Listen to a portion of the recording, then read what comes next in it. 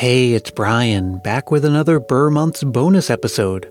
And by the time you hear this, we'll be just days away from the first Christmas Past live show recorded at the Great Dickens Christmas Fair. I'll be joined by Tim Babb from Can't Wait for Christmas, and maybe you too, if you're in the area. Go to dickensfair.com for details. And then, just days after that, it's Thanksgiving.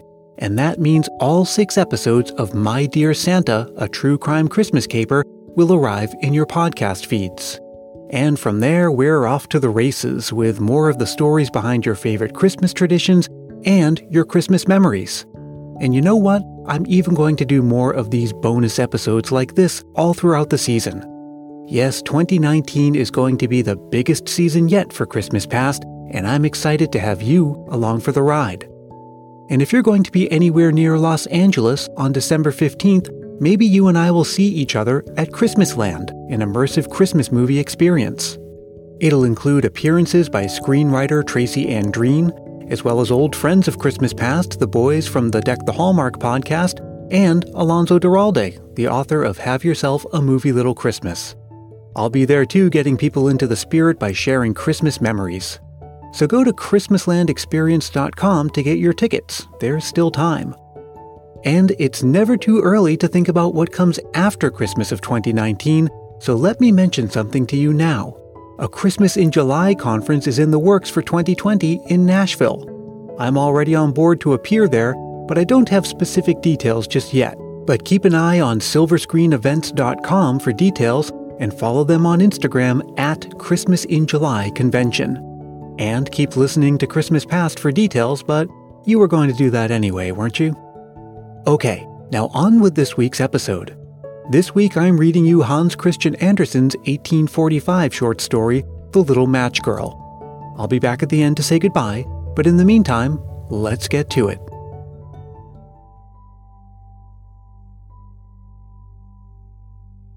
Most terribly cold it was. It snowed and was nearly quite dark, and evening, the last evening of the year.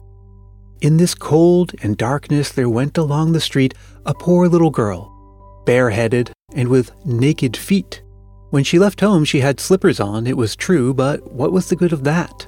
They were very large slippers, which her mother had worn hitherto, so large they were, and the poor little thing lost them as she scuffled away across the street, because of 2 carriages that rolled by dreadfully fast.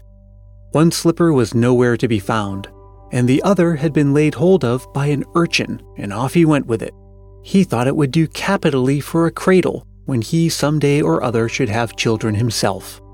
So the little maiden walked on with her tiny naked feet that were quite red and blue from cold. She carried a quantity of matches in an old apron, and she held a bundle of them in her hand. Nobody bought anything of her the whole livelong day, and no one had given her a single farthing. She crept along trembling with cold and hunger, a very picture of sorrow, the poor little thing. The flakes of snow covered her long fair hair, which fell in beautiful curls around her neck, but of that, of course, she never once now thought. From all the windows the candles were gleaming, and it smelt so deliciously of roast goose. For you know it was New Year's Eve. Yes, of that, she thought. In a corner formed by 2 houses, of which one advanced more than the other, she seated herself down and cowered together. Her little feet she had drawn close up to her, but she grew colder and colder, and to go home she did not venture, for she had not sold any matches and could not bring a farthing of money. From her father she would certainly get blows, and at home it was cold too, for above her she had only the roof, through which the wind whistled, even though the largest cracks were stopped up with straw and rags. Her little hands were almost numbed with cold.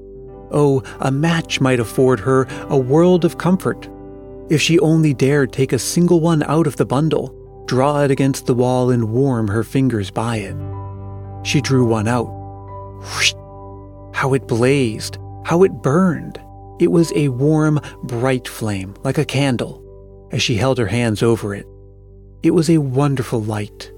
It seemed really to the little maiden as though she were sitting before a large iron stove, with burnished brass feet and a brass ornament at top.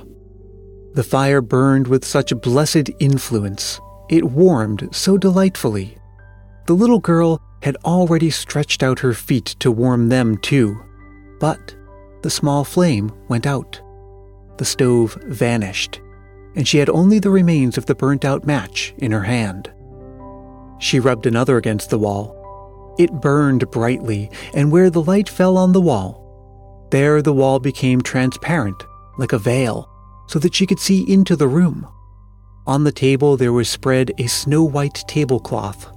Upon it was a splendid porcelain service, and the roast goose was steaming famously with its stuffing of apple and dried plums. And what was still more capital to behold was the goose hopped down from the dish, reeled about on the floor with the knife and fork in its breast till it came up to the poor little girl, when the match went out and nothing but the thick, cold, damp wall was left behind. She lighted another match. Now she was sitting under the most magnificent Christmas trees.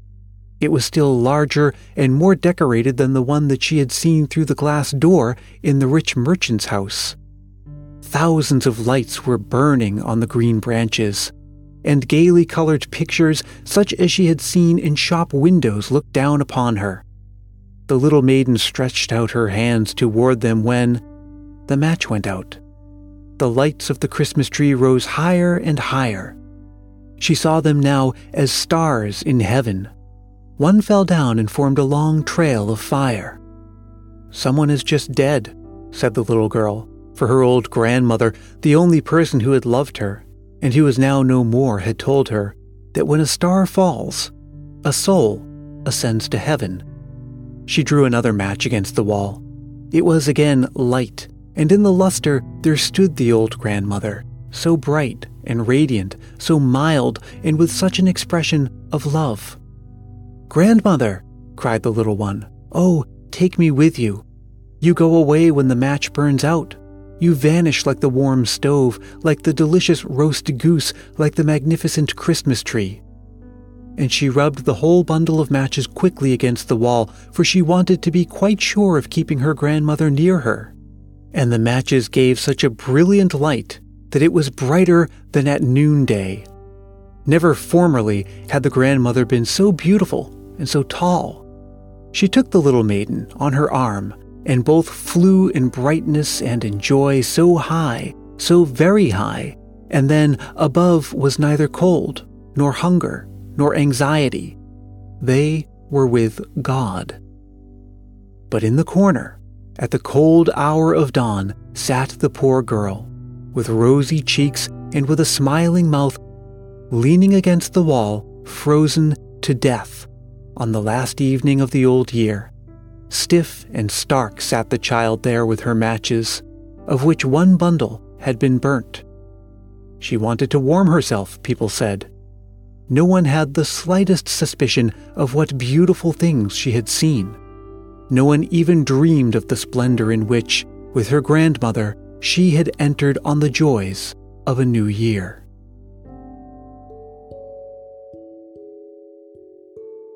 Well, I hope you enjoyed listening to that as much as I enjoyed reading it to you. It's a nice reminder that not all Christmas stories are the warm, fuzzy ones we're used to today. Nowadays, a Christmas story is either a romance or a story of a homecoming, but back in the day, Christmas stories could be sad or scary. Later in the season, I'm even doing an entire episode about that Victorian tradition of telling ghost stories at Christmas, and I hope you enjoy that too. And while it's technically not a proper Christmas story because it takes place on New Year's Eve, it's gone on to become associated with the holiday season in general and Christmas in particular. Now, before I let you go, let me remind you that if you like this show, a really quick and simple way that you can show support is to help more people find it. You can tell a friend about it or leave a review on Apple Podcasts. Those reviews make the show more visible when people search for Christmas content there. And if you do that, I'll even send you a sticker to say thanks. You can write me at christmaspastpodcast@gmail.com for details. Or you can get in touch with me on Facebook, Twitter, and Instagram. And if you're not a member of the Facebook group yet, you really should be. We have a lot of fun there all year round, and especially now that the season's picking up. Christmas Past is produced in sunny San Mateo, California by yours truly, Brian Earl.